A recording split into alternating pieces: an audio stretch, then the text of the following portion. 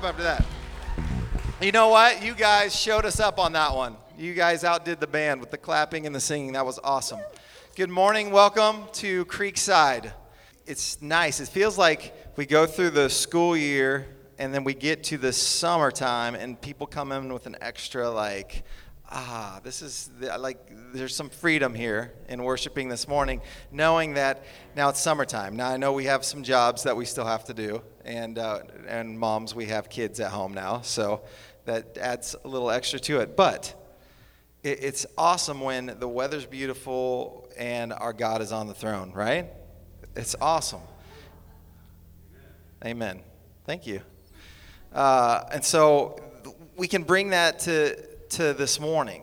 All of our maybe negative energy we've had throughout the week, we can turn around to positive energy this morning as we turn to our Savior and as we praise Him. And as we're proclaiming that He's the God of angel armies and there's nothing to fear, it'll be hard not to sing out. And so I challenge you guys to, again, you show us up. You bring your passion, you bring your energy, and you turn your focus towards God, and then we can all together just praise Him.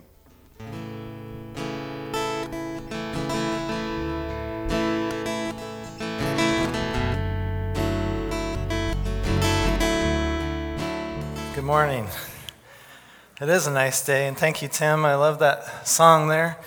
It's really a great song of a confession of our faith, and you know what we believe determines the way how we live. You know, to believe those things and say those things is important to us. Well, this morning we continue in our series in the early chapters of the book of Genesis, the first book of the Bible, and I've hoped we could do a series like this for a number of years, and I'm excited that we're doing it. And I'm happy to be a part of that. And we want to remember what the book of Genesis is about. We're calling it Beginnings. The book of Genesis is a book of beginnings. And we see here a nice title slide Mike Johnson made up for me. Thank you, Mike. Because this is a time of storm clouds in our message this morning. On a bright, nice, happy, sunny day, I'm the bearer of storm clouds. But that's okay. We will enjoy this time, I think. Let's do a quick recap of Genesis. It's the book of beginnings. We've looked at chapter 1 and chapter 2 of His perfect creation. It was the beginning. God created the heavens and the earth. In 6 literal days, He created the heavens and the earth and everything in them. We looked at that perfect relationship between husband and wife in chapter 2, where God brought Eve to Adam, bone of his bones, flesh of his flesh, and the two shall become one flesh. One man, one woman. In that first marriage, God created marriage.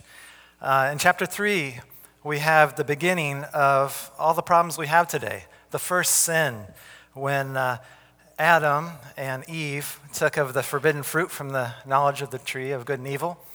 And all the problems we have in this world, simply put, is the way the world is the way it is, the way human life is the way it is because of sin. And we see that beginning of it there in chapter 3. Everything in our world, from the natural disasters of storms and earthquakes and tornadoes and hurricanes, wars, human suffering at all levels, the crime in the world, the rate of divorce, the immorality in our world, all levels of human suffering began there in Genesis chapter 3 when sin entered the world. And human history from that point on is really about sin. Now, we're not going to be covering all of chapters 4 and 5 in detail. Kyle last week spoke of the story of Cain and Abel, where we have the first murder, Cain murdering his brother Abel. And I'll do just a quick summary here, though, because we really want to get into chapter 6 and spend a couple weeks on the story of Noah and the flood. It's a very significant part of the Bible. In chapter 4, though, after Cain kills Abel, you have an account of his line, his genealogy, going out from him, and you just see a progression from that point on of the world getting worse and worse, and more evil, more corrupt. You see down in his line a man named Lamech. Now, not the same Lamech that's Noah's father, but in the line of Cain, Lamech, he murders a man like Cain does. And he's not at all repentant about it. He's defiant about it. And then you have his account of having 2 wives, and just the development of civilization, their technology, the entertainment industry with the music, bronze and iron weaponry, So you read through chapter 4 there, and you just see the development of the world and civilization, but it wasn't for good. Corruption was increasing on the earth. And then in chapter 5, if you read through, you see another line from Adam and Eve. Not the line of Cain now, the ungodly line, but a line through Seth, who is sort of a replacement for Abel, who Cain killed. And through the line of Seth, the godly line is preserved, the line of the Messiah. And so you have some important figures in that chapter, most notably Enoch. Enoch is not much is said about him, but what is said about him is that after 65 years, he had a child, and then for 300 years, he walked with God. And then he says he was not, for God took him. That's kind of interesting. He just kind of disappeared off the face of the earth. And Hebrews 11 refers back to this event and says that by faith Enoch walked with God, and he did not see death. God literally took him up to heaven. Interesting. Then you have, down from Enoch, you have Methuselah, Lamech, and then Noah. So 10 generations down from Adam to Noah at the end of chapter 4. Now, Noah is really just kind of half the story this morning, though. We're going to look at the first half of chapter 6, and it really has two main parts to it. These two main parts are really the two main themes of the entire Bible. So it's a very important message to listen to. First, we have the record of sin entering the world and its effect and its impact on the world. Like I said, all calamities due to sin. Everything that's wrong is wrong because of sin. And we're just going to see how sinful and evil man became in the days of Noah. And sin brings judgment. From the time of creation until the time of the great flood in chapter 6, you have about 1,650 years. All right? And so God is actually very gracious in that. We're going to read about how wicked the world had become. He's very gracious in allowing it even to go that long. But at one point, that sin bucket was full. The time of God's patience was over, because God is a holy God and he is a just God. And so at some point, when that sin bucket is full and the time of his patience is over, because he is a holy and just God, he must judge and punish sin. In fact, that the world was so sinful and corrupted that we read that there is actually only 8 people on the planet who are actually walking in faith with God at the time of the flood. But even in that judgment, God is a gracious God. God always warns people of judgment before bringing it. Through Noah, he specifically said he would delay his judgment for 120 years. 120 years. So during the 120 years, Noah is constructing an ark of salvation for his family and the animals of the world to repopulate after the flood, and he's a preacher of righteousness during that time, according to Peter. God is warning people before judgment all the time, and that's very gracious of him. I used to think that when I'm reading through the Old Testament prophets, it was just so gloomy. You know, there's God is going to bring judgment on this city. God's going to bring judgment on this nation. It's just kind of a dark time throughout all the prophets. But really, looking back on that and being maybe more mature now, I realized that was so gracious of God to always bring warning before bringing the judgment, always giving people an opportunity to repent and turn from their sins and turn to God before bringing the judgment. So the first major message of the Bible after creation is not just that God loves you and has a wonderful plan for your life. It's that God must and will punish sin. His holy nature requires it. And that's what the first part of Genesis 6 talks about. His patience exhausted, the world so evil and corrupt, and God is going to bring judgment. Now, it's not just a historical matter. It's not just an interesting piece of history to think about for a moment and move on. This is a message for today, says Jesus. Jesus takes this account of the pre-flood era of Noah's day and translates it to our day. And Jesus says in Matthew 24, verses 36 to 39, speaking of his second coming and the judgment, "But of that day and hour no one comes, not even the angels of heaven, but my Father only. But as the days of Noah were, so also will the coming of the Son of Man be. For as in the days before the flood, they were eating and drinking, marrying and giving in marriage, until the day Noah entered the ark, and did not know until the flood came and took them all away. So also will the coming of the Son of Man be. Then 2 men will be in the field, one will be taken into judgment, and the other left for blessing. 2 women will be grinding at the mill, one will be taken, the other left. Watch therefore, for you do not know what hour your Lord is coming. But know this, that if the master of the house had known what hour the thief would come, he would have watched, and not allowed his house to be broken into. Therefore you also be ready, for the Son of Man is coming at an hour you do not expect. So this passage is very important to us because Jesus says that just as it was in the days of Noah, so it will be again when Jesus comes again in judgment and to reign as king on the earth. It was about 1,650 years from creation to the time of the flood. It's been over 4,000 years since then, according to the Bible genealogies, and maybe 4,500 years. But it's coming. Why has he waited so long? It's a time of his patience again. The sin bucket is filling up, though, and the times are becoming more and more like the days of Noah, and the Lord may come soon. So it's a message. The message of Noah's day is a message for our day, says Jesus. And secondly, the second message of this passage and the second major theme of the Bible is just as important, and that is during this time of God's patience, during the time of his warnings of judgment, if sinners repent, he will forgive their sin. He's a gracious God. Genesis 6:8 says that Noah found grace in the eyes of God, and they lived hundreds of years back then, and you see kind of a picture in the children's books of an older man with white hair and all the animals all smiling from the ark.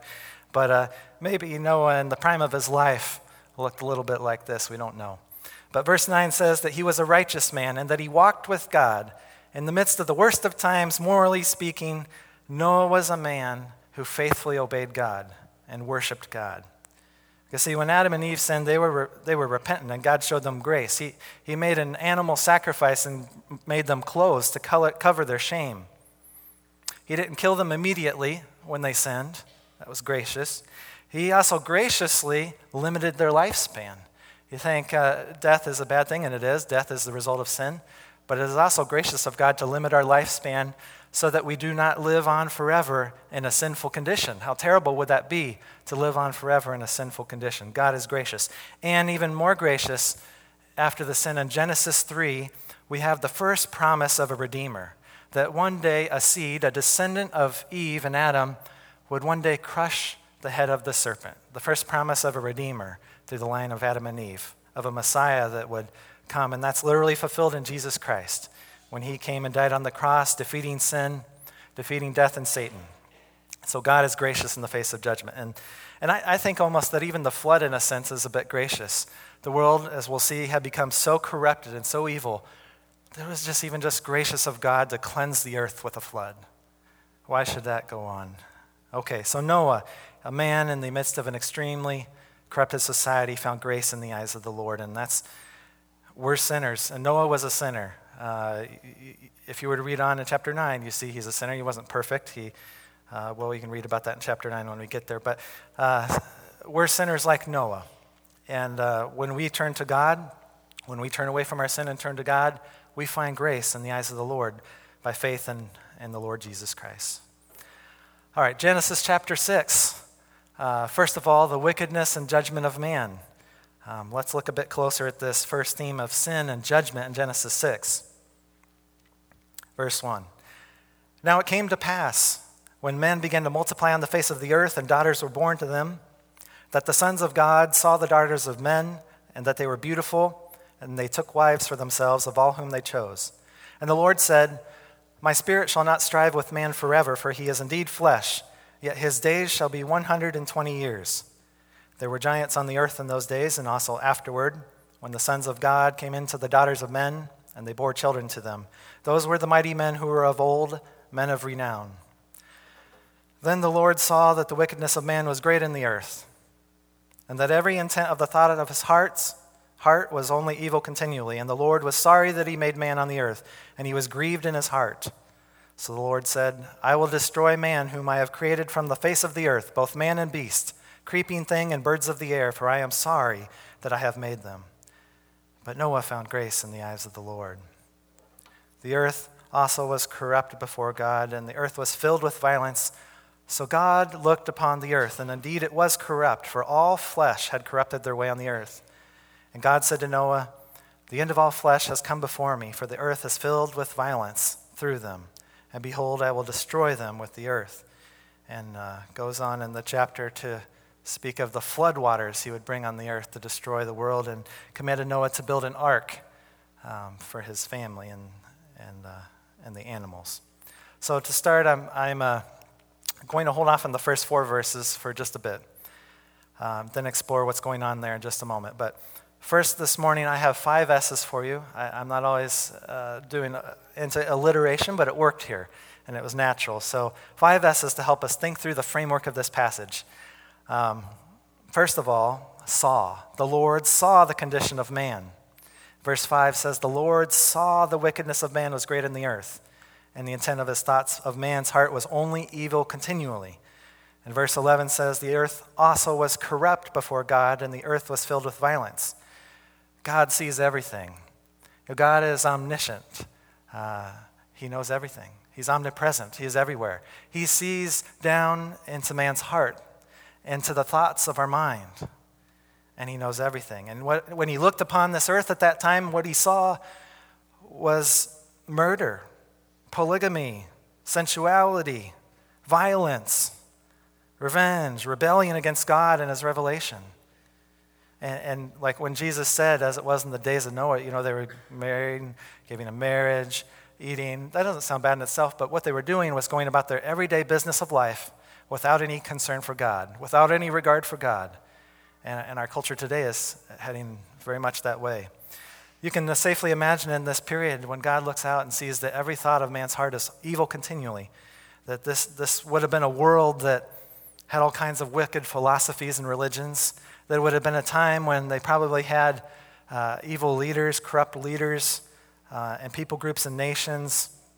The leaders probably struck down any laws of righteousness at that time. The people probably engrossed in all kinds of obscene and filthy acts, even to the point, which we'll look in the first 4 verses in a moment, about having relationships with the sons of God, the demons.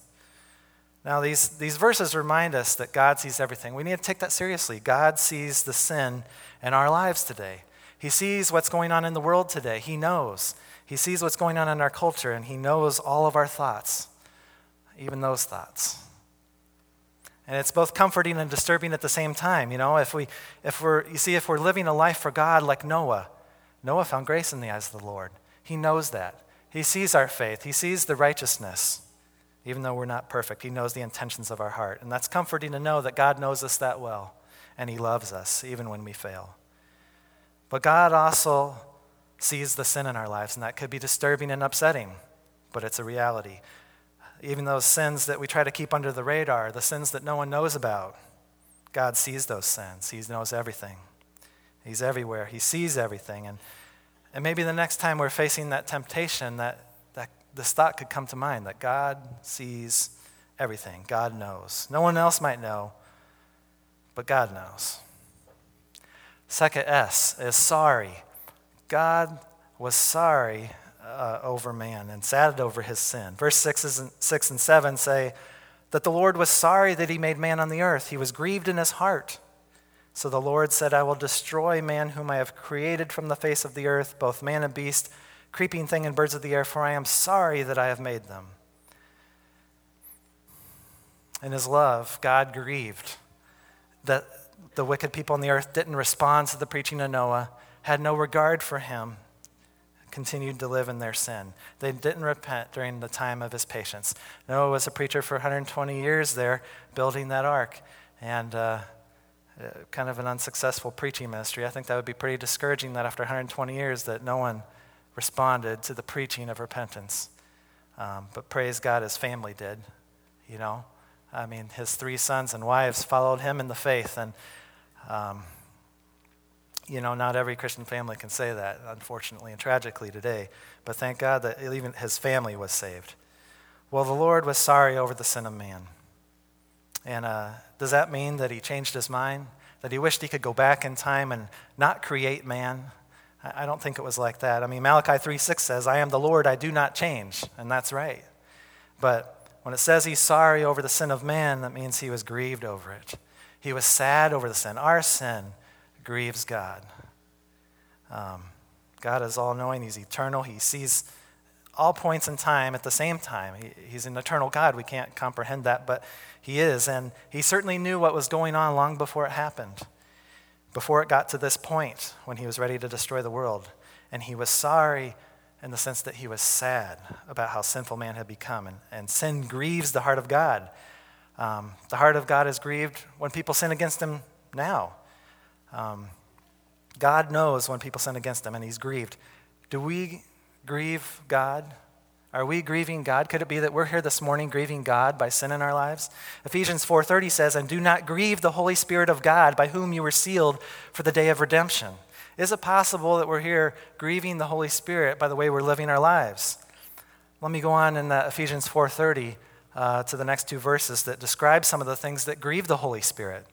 He says, "Let all bitterness, wrath, anger, clamor, and evil speaking be put away from you with all malice.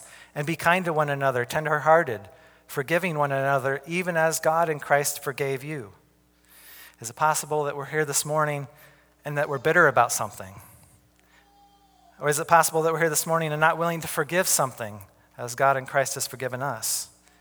If so, we're grieving the Spirit of God. The heart of God is grieved when we sin.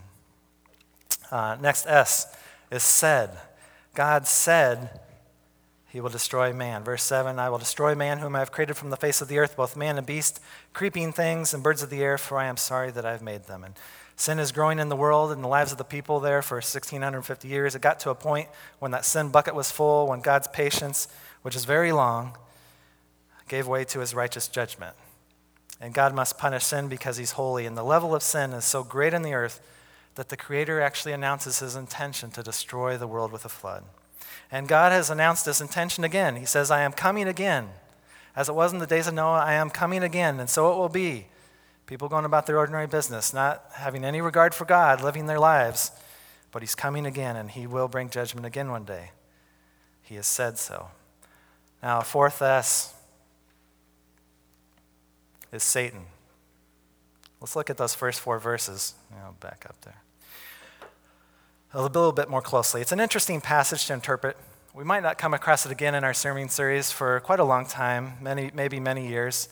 So let's just spend a moment on this morning, a little bit more closely. There's some different views on this, and I'm going to present one to you that's the majority view, the one that the Jews held throughout Bible times, the one the early church fathers held, the one I believe, so naturally it's right? God willing, yes, but it's not an easy one to accept and understand because it seems so over the top, so incredible, but as you'll see, it really adds to the narrative of why God had to destroy the world, and it takes the corruption in the world to an even greater level. Now you remember that promise I mentioned from Genesis 3 that God gave to Adam and Eve, that there would be a seed of Eve that would crush the head of the serpent. God promised that a Redeemer would come through the line of Eve. Well, you can imagine that Satan and his demons weren't too happy about that. And as always, they seek to destroy the plans of God. He was successful in inciting Cain to commit that first murder. He was successful in cultivating a sinful world system that corrupted everyone on the earth except for some in the line of Seth. And then Satan had a plan to take corruption in the world to such a level that the promise in Genesis 3 might not be able to be fulfilled. Okay, now quick lesson in angelology, demonology. Maybe we'll cover this more fully in a future Creekside U.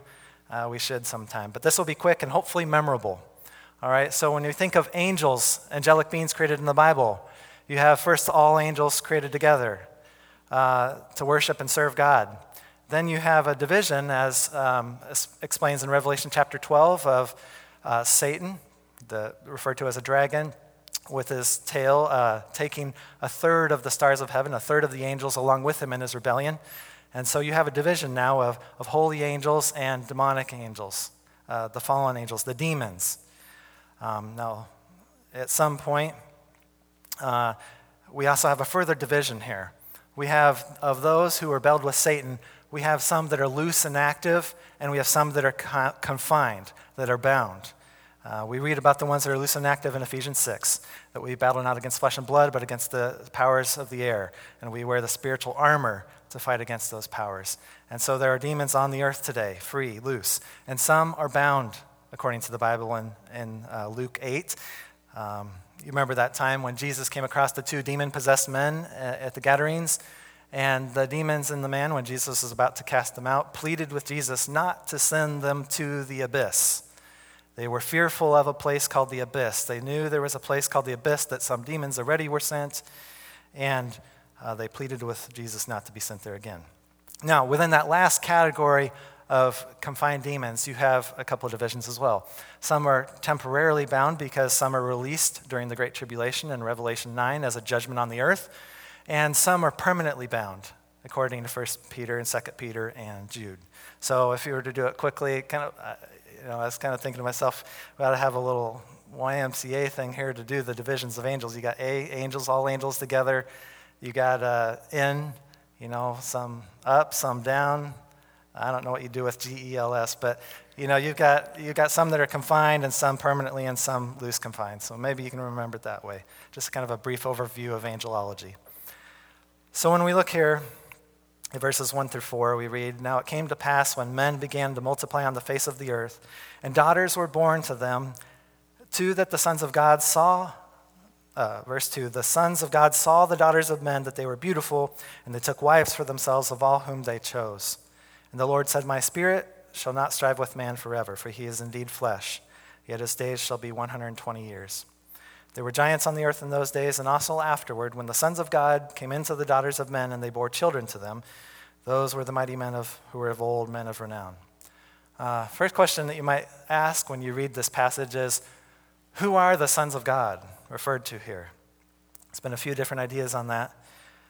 One would be that the sons of God are the sons of Seth and the godly line of Seth, who intermarry, as they shouldn't have, with the ungodly line of Cain. And you can kind of see how that view would come about from reading chapters 4 and 5. A couple problems with that view is there such a thing as a godly line, where everyone is godly? Why is it that the sons of God are good and the daughters of men are evil? There's just some problems with that view. Also, second one would be that the sons of God are kings and rulers of the ancient world, and they produce mighty leaders from their union. Not real convincing. Thirdly, and this is the majority view, that fallen angels cohabitating with human woman. And let's talk about that for a moment. Sons of God in the Bible, in the Old Testament and these times of writings, refer to directly created beings. The phrase daughters of men are people created through procreation, whereas sons of God are referring to directly created beings. You also see reference from this time period in Job chapter 1 and Job chapter 2, when it says the sons of God appeared before God along with Satan in the midst of them. These are the demons referred to as the sons of God here. Job 1:6, "Now there was a day when the sons of God came to present themselves before the Lord, and Satan also came among them." Job 2:1, "Again there was a day when the sons of God came to present themselves before the Lord, and Satan came also among them to present himself before the Lord." So sons of God are these directly created beings, not children of human parents. And also, we have 3 New Testament passages that refer to this event in the days of Noah as common knowledge. They don't explain it in great detail, but they reference it because it would have been common knowledge to the Jews at that time. Let's look quickly at those. 2 Peter 2 says that God did not spare the angels who sinned, but cast them down to hell and delivered them into chains of darkness to be reserved for judgment, and did not spare the ancient world, but saved Noah, one of 8 people, a preacher of righteousness, bringing in the flood on the world of the ungodly. So it says here that angels sinned in the days of Noah, and God cast them to hell. The word really there is Tartarus, which is a place in Greek mythology, a word used for a place lower than hell, a place of imprisonment. They're put into chains of darkness to be reserved for judgment. And we know that demons are active in the world today, so these are different demons, confined and bound into a place of imprisonment for whatever they did in the days of Noah. He didn't even have to explain it because the readers would have known. Jude 1. There's only one chapter in Jude 1, verses 6 to 7. "And the angels who did not keep their proper domain, but left their own abode, he has reserved in everlasting chains under darkness for the judgment of the great day, as Sodom and Gomorrah, and the cities around them in similar manner to these, having given themselves over to sexual immorality and gone after strange flesh, are set forth as an example, suffering the vengeance of eternal fire." It speaks of these angels who did not keep their proper domain, but left their own abode. They left their natural bounds, their natural realm, and he's reserved them in everlasting chains because of it. And he says what these angels did was the same as Sodom and Gomorrah and the cities around them. We know what the sin of Sodom and Gomorrah was, right? Homosexuality. It says the Sodom and Gomorrah, those were people who gave themselves over to sexual immorality and went after strange flesh. When man left the natural bounds God had set apart for the woman, and man had relations with men and woman with woman, the Bible calls that going after strange flesh. And the Bible's very clear about the sin of homosexuality. And he says in the same way, these angels who didn't keep their proper domain was in that same way, going after strange flesh. They left their natural bounds and cohabitated with human women. 1 Peter 3, 18 to 20, we read, "For Christ also suffered once for sins, the just for the unjust, that he might bring us to God, being put to death in the flesh, but alive in the spirit, in which he also went and preached to the spirits in prison, who formerly were disobedient, when once the divine long-suffering waited in the days of Noah while the ark was being prepared, in which a few, that is 8 souls, were saved through human water." And humans are never said to be spirits in prison like this. Spirits are angelic beings. And they were disobedient in the days of Noah while the ark was being prepared, it says. And Christ, it says, went and preached to these spirits in prison. So what we have here is that after Christ died on the cross, he would go in his spirit, to paradise, as he promised the thief on the cross, "Today you will be with me in paradise." But he also went and preached to spirits in prison. He went and preached. What did he preach? I think he preached a proclamation of victory to these bound demons for what they tried to do. See, Satan's goal was to corrupt the human race and create an unredeemable group of people and corrupt the line of the Messiah if he could, which he couldn't. And Christ went in his spirit and preached victory to these demons. "You tried to corrupt the human race, but I am victorious. I have conquered sin and death. The line of the Redeemer has been fulfilled," from that great promise in Genesis 3. "I have conquered. I have had victory over sin and death." And he preached that victory to them. Satan is a defeated foe. That reminds us today that Satan and his demons, though active in this world today, will meet their judgment one day. One day, according to Revelation, they will be cast into the lake of fire forever and ever. God is victorious over the demonic realm. And this really goes to explain why God had to destroy the whole world. It even says through these unions, and it's kind of hard to imagine how this happened. We're not given all the details of it, where they took on human form or where they possessed bodies of men and had these relationships. We don't know. But as a result of these relationships, they produced children that were unusually mighty men who were the revered people of that time. And so it wasn't natural. They went beyond their bounds. And it helps explain why God had to destroy the whole world. It doesn't make it easy to understand, but that's what we have here. That's the testimony of Scripture. And I kind of wondered what would there be to prevent demons from ever doing that sort of thing again? Well, as we saw in Luke 8, the demons were fearful of God's judgment for what happened to those angels. They did not want to be sent to that place of abyss. They would never overstep their bounds again after God sent them to that place. All right, so they almost succeeded, but the Lord said in verse 3, "My spirit will not strive with man forever, yet his days shall be 120 years. God put a limit on how long man could continue this way. And he, in a time only known to him, has put a time limit on the world today. We don't know how long it is, but he's coming again in judgment. A bit of trivia real quick. Lamech. Now, these people lived hundreds of years. They had long lifespans. Initially created to live forever, but sin entered the world and corrupted the world and even corrupted our genetic DNA within us. And we have sickness and death and disease all because of sin entering the world. And God shortened the lifespan of man and brought that lifespan down and down. And after the great flood, it comes down even further. But you have great overlapping of lives during that pre-flood time. You have Lamech, Noah's father.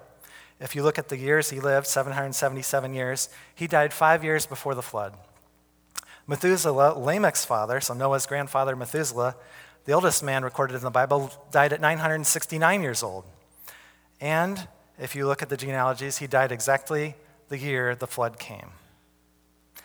And Methuselah's name means when he dies, it will come. When he dies, it will come. Methuselah's very name given to him at his birth was a prophecy of God's judgment. When he dies, it will come. 969 years after Methuselah was born, the flood came. That's just an interesting bit of trivia. Pretty cool. Okay, the fifth S is salvation. Verses 8 to 9. We've talked a lot about sin and judgment and the reason why the world had to be destroyed. But this is the other theme of it that's so wonderful. The wonderful news in the darkest time of humanity that this world has ever seen is what we read here in verses 8 and 9. That Noah found grace in the eyes of the Lord. This is the genealogy of Noah. Noah was a just man, perfect in his generations. Noah walked with God, and Noah begat 3 sons, Shem, Ham, and Japheth. You know, just as the heart of God is grieved when people sin against him, the heart of God rejoices and is pleased when people walk with him. In the midst of all the corruption and violence, here was a man, Noah, who lived an upright life. He walked with God and found favor with God. Do you know this is the first mention of grace in the Bible? It is. And now Noah, he wasn't a perfect man. You can go on to chapter 9, like I said, where he becomes drunk and uncovered, and his son Ham treats him shamefully. He did not deserve to be saved. He was a sinner under God's judgment, but God showed him grace. And what characterized Noah's life was walking with God. He lived a life of faith, as we shall see in the coming weeks, where at a time where rain didn't come on the earth, the mist watered the earth, as we see earlier in chapters in Genesis, that there would be rain and a flood. And Noah built this ark over the period of 120 years in a desert wilderness. And you can imagine what faith that would have taken. Faith in God, faith in his promise. And God showed him grace. Hebrews 11, we read in Hebrews 11 of a lot of Old Testament characters, heroes of the faith. The whole chapter is written about the way people found grace with God, and it was always by faith. It was always by faith. And about Noah, it says in verse 7, by faith Noah, being divinely warned of things not yet seen, moved with godly fear, prepared an ark for the saving of his household, by which he condemned the world and became heir of the righteousness which is according to faith. He was a preacher of righteousness. He was in a world that was totally against God, and yet he faithfully believed in God's promises. He faithfully obeyed God and walked with God in his life. Probably the worst conditions the world's ever seen. And we look at our world today and we see deteriorating conditions morally. We see changes in our laws and our legislature. We see the decline of the traditional family of husband and wife. We see the disregard for the sanctity of life of the unborn. We see evil in this world with ISIS in the Middle East and the corruption and decay in our world, morally speaking. And we're in a world that's heading much to the same degree as the days of Noah. And in the midst of that, there was Noah, who was light and salt in the midst of that decaying world. He was a man who lived by faith in that time. That's encouragement to us, isn't it? To live by faith in the day we live in, no matter what's going on in this world, to faithfully obey God and follow God all our lives. And may God be merciful to our children growing up here at Creekside Church. Like Noah, he had 3 sons who followed him in his faith. May God bless us with all our children following us in our faith. You know, just as God saw the wickedness of man, he also saw the righteousness in the heart of Noah. And he knows our heart. That's comforting or that's a fearful thing.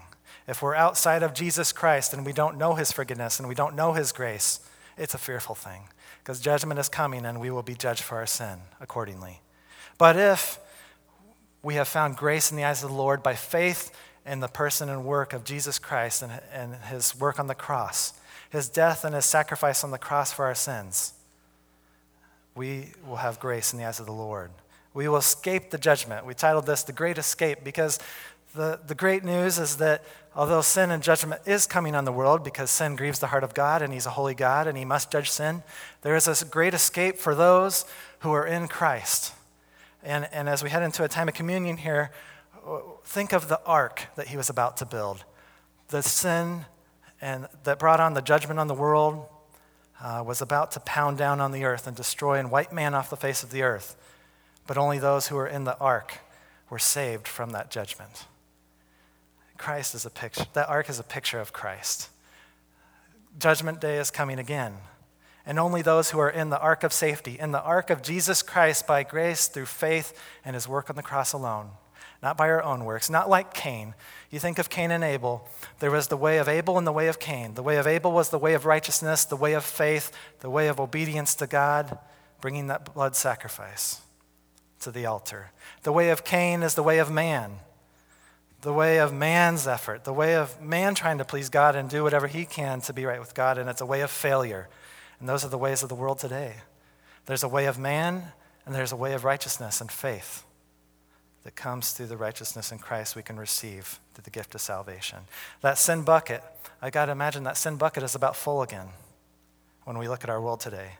The time of God's patience probably coming to an end soon. Could be any day. And are we in Christ? Are we in that ark of salvation? Have we found grace in the eyes of the Lord like Noah? That grace is available.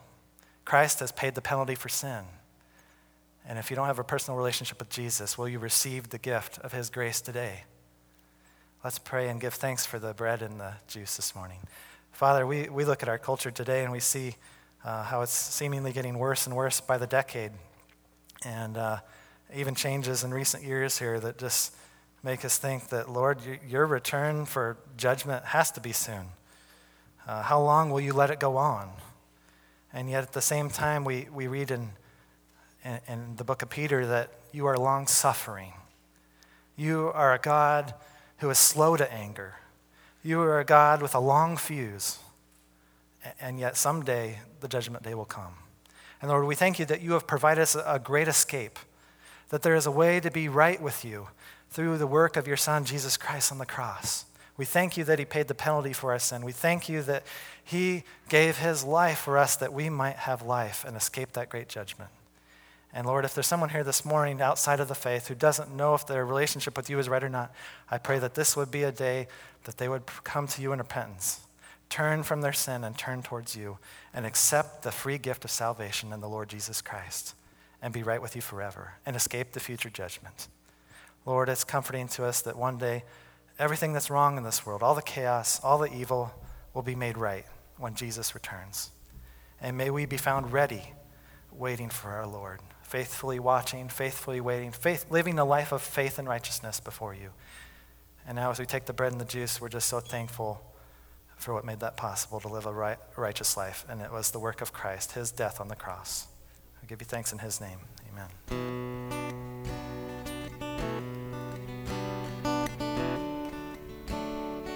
All right, we're going to sing a new song for you guys. As you are taking the communion, you guys can listen to the words. And as you learn it, just sing with us. As we're reminded of our God's grace for us all the time. Lord, I need you. Oh, I need you.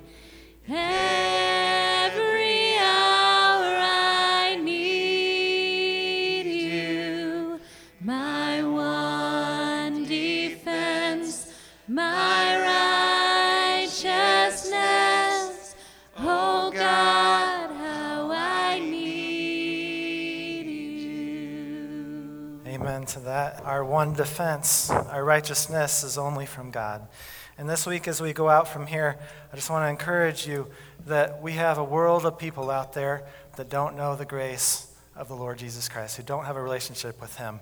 That if Judgment Day should come today, come this week, come next month, come this year, there will be many, many people who have never accepted Jesus Christ and the forgiveness he offers. Will we go out in this time of God's long suffering and the time of his patience and be a preacher of righteousness in a sinful culture, just like Noah was? And what's amazing to me really is not so much that there was a great period of sin unparalleled in human history and it was so awful and wicked, but what's even more amazing to me is that anyone was saved at all, that even Noah and his family were saved, that anyone should be given the righteousness, because if God gave us what we deserved, he should have given it to us a long time ago. And if Noah got what he deserved, he would have gotten it in the form of God's judgment. But God was gracious to Noah and his family. And God is in a period of now in the time of his patience. And he's long-suffering toward us, as Peter said, not willing that any should perish, but that all should come to repentance. And so as we go out here, let's have a heart and a burden and a vision for reaching the lost, the people in our spheres of influence, and others we don't know yet. And also, think of Noah living a righteous life in an ungodly world. Is there an area in our lives, remember God sees all, that needs some work? Maybe there is. Maybe there is some secret sin in our lives. God sees that sin. Be right with him today. and come in confession. We have, like what's been mentioned on previous weeks, people who would love to pray with you and counsel with you if there's something you'd like to confess and be right with God for. Lord, let me just thank you again for this time this morning.